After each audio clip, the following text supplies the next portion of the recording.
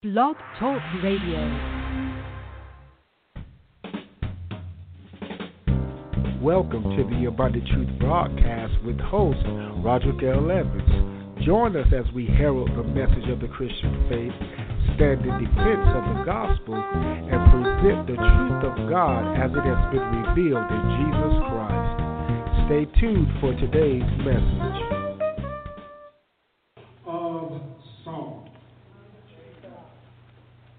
Book of Psalms, and we want to look at Psalm 30. Again, that's the book of Psalms, and we want to go to Psalm 30. Beginning at verse 4. Again, that's Psalm 30. We want to look at verses 4 through 10. And it reads, "Sing unto the Lord, O ye saints of his, and give thanks at the remembrance of his holiness. For his anger endureth but for a moment. In his favor," come on and say favor, "is life. Weeping may endure for a night, but joy cometh in the morning. And in my prosperity I said, I shall not be moved." You got to remember that as God blesses you and brings you up out of things, don't be moved from righteousness and holiness just because you're prospering. He goes on to say, "Lord, by thy favor," come on and say favor, "thou hast made my mountain to stand strong. Thou didst hide thy face, and I was troubled.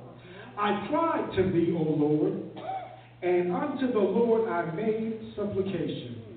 What profit is there in my blood when I go down to the pit? Shall the dust praise thee? Shall it declare thy truth? Hear, O Lord, and have mercy upon me, Lord.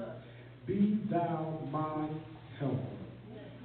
On this morning, I want to talk to you from the subject, a force called favor.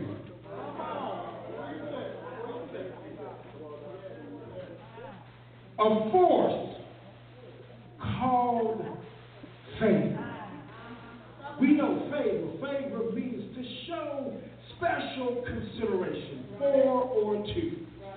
Favor, when it shows up, it comes up indiscriminately based upon the one who's showing the favor.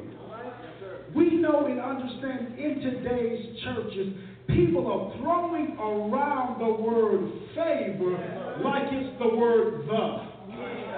They throw around favor as if God in his holiness will just show favor to anybody. But I come on this morning to let you know that favor isn't as indiscriminate as you think.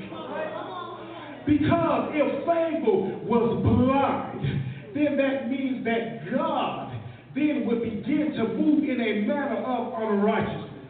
Understand, anytime you see someone wicked prospering, it's not because God has blessed them, but he needs them to accomplish purpose.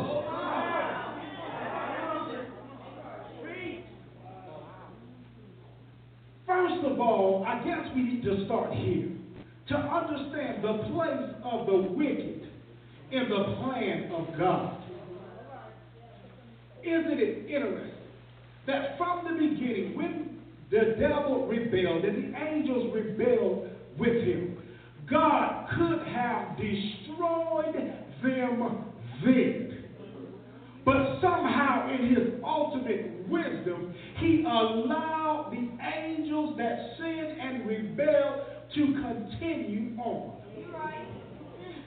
And the angel question has been, if God is so much of love and he is so righteous, how could he allow evil to be in the world? And how could he allow the adversary to continue to do what he does?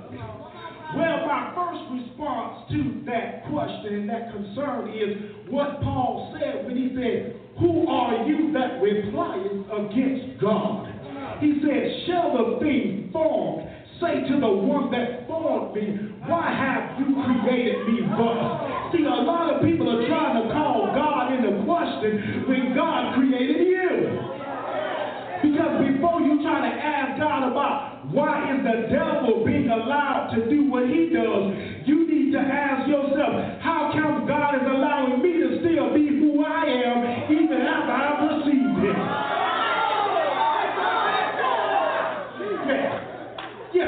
So first of all, you've got to know and understand that God doesn't have to give any of us an explanation for why he does what he does. But if you will allow me, I would also like to submit something else for your consideration as it pertains to the question of why is the adversary being allowed to do what he does. We know that it tells us that Lucifer was created in all righteousness. It says that he was full of wisdom and beauty. Tells us that he walked before the throne of God. He walked in the midst of the coals that were on the altar. The scriptures declare that he was the anointed cherub that covered. And it was by God's design. But I often wondered, first of all, what kind of game did he have that he caused other angels to follow him? You ever thought, y'all think we got game? You ain't got no game unless you can move an angel that's in the presence of God and tell that angel, guess what, follow me because we can overthrow. Don't you know you cannot fight the devil in your flesh? Because if he can turn an angel, he's sure to turn you.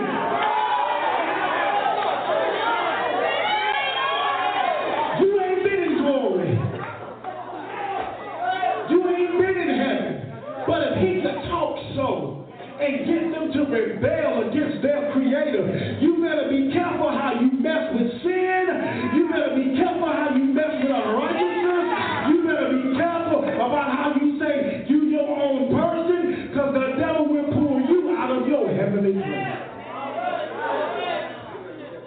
But the mystery of that is this.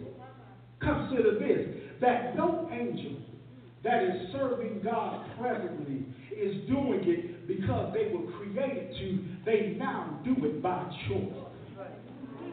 Every angel that serves the living God on this day, they now don't do it just because they were created to do it and that's all they ever do. He allowed the wickedness to stand so that now they do it by choice. So, and then guess what God did? He allowed the adversary to come down. He put the tree in the midst of the garden. But man was created good. Man did not know good and evil. And based upon man's creation, except a choice was involved, he would have just solely created God by virtue of creation rather by choice. Now, one thing God has always revealed in both testaments is that if you're going to serve him, you're going to serve him by choice. So he did not show up until after Eve gave in to the temptation, until after Adam did what he did, so that those that would come from Adam would be able now to make a choice. We create robots, God don't. If he's the true and the living God, ain't nothing coming to him dead.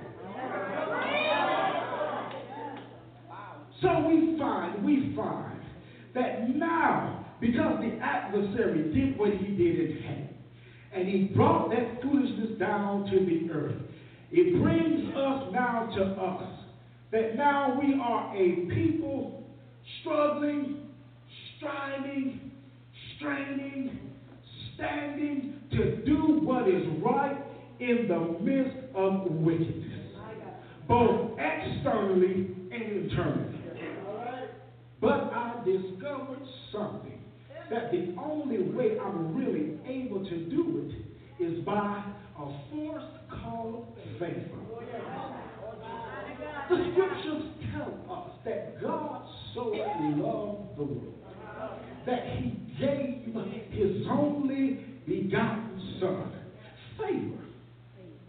a world that had turned their back on him. Say, but because I created you, and because I allowed the adversary to do what he did, I cannot leave you in that state. So he turns around. We love to say, and we love to put it out there, that he did it just for me. Truth is that he loved the world. He just didn't have you in mind. He had everybody in mind. Just see, because in the church, we hear favor and we hear agape. And we begin to twist the meaning. Understand, when we talk about the agape of God, first of all, understand that the word agape does not have divine origin.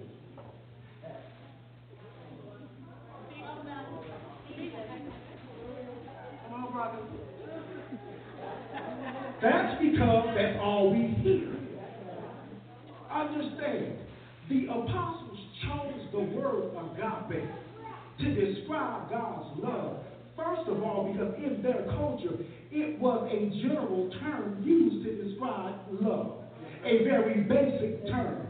They would use it from enjoying a meal to talking about family, and it didn't have a whole lot of connection to any religion. That brings us to the second reason why they chose agape. Because agape was not used in association with the philosophies of that day, with the false idol worship of that day. So they took that term of love and applied it to the church's love so that there will be a distinction out the gate. Y'all know we do it today. We call it Christian love rather than just saying love. That's why they chose agape, so that it would not be confused with any other love that was there. Because the word agape comes from the Greek word agon, which means much. That's why love and agape is used to describe God's corporate love, because it's much love being demonstrated. Understand agape. Y'all want to know what agape looks like? If I host a party, what I do is fix chicken and food, and I fix all of these refreshments. I don't have any person in mind, but I just set out the table, and anybody that comes and eats can eat. That's agape.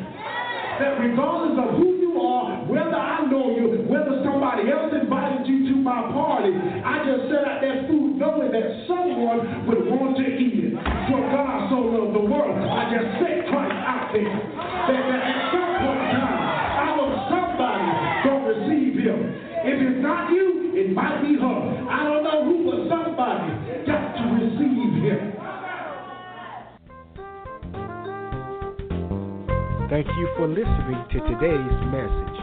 The Abundant Truth Broadcast is a ministry of Abundant Truth International Ministries and can be heard here on Wednesdays. For more information, you can visit us online at abundantlytruth.net. And remember, the Bible is truth, and it is abundantly true.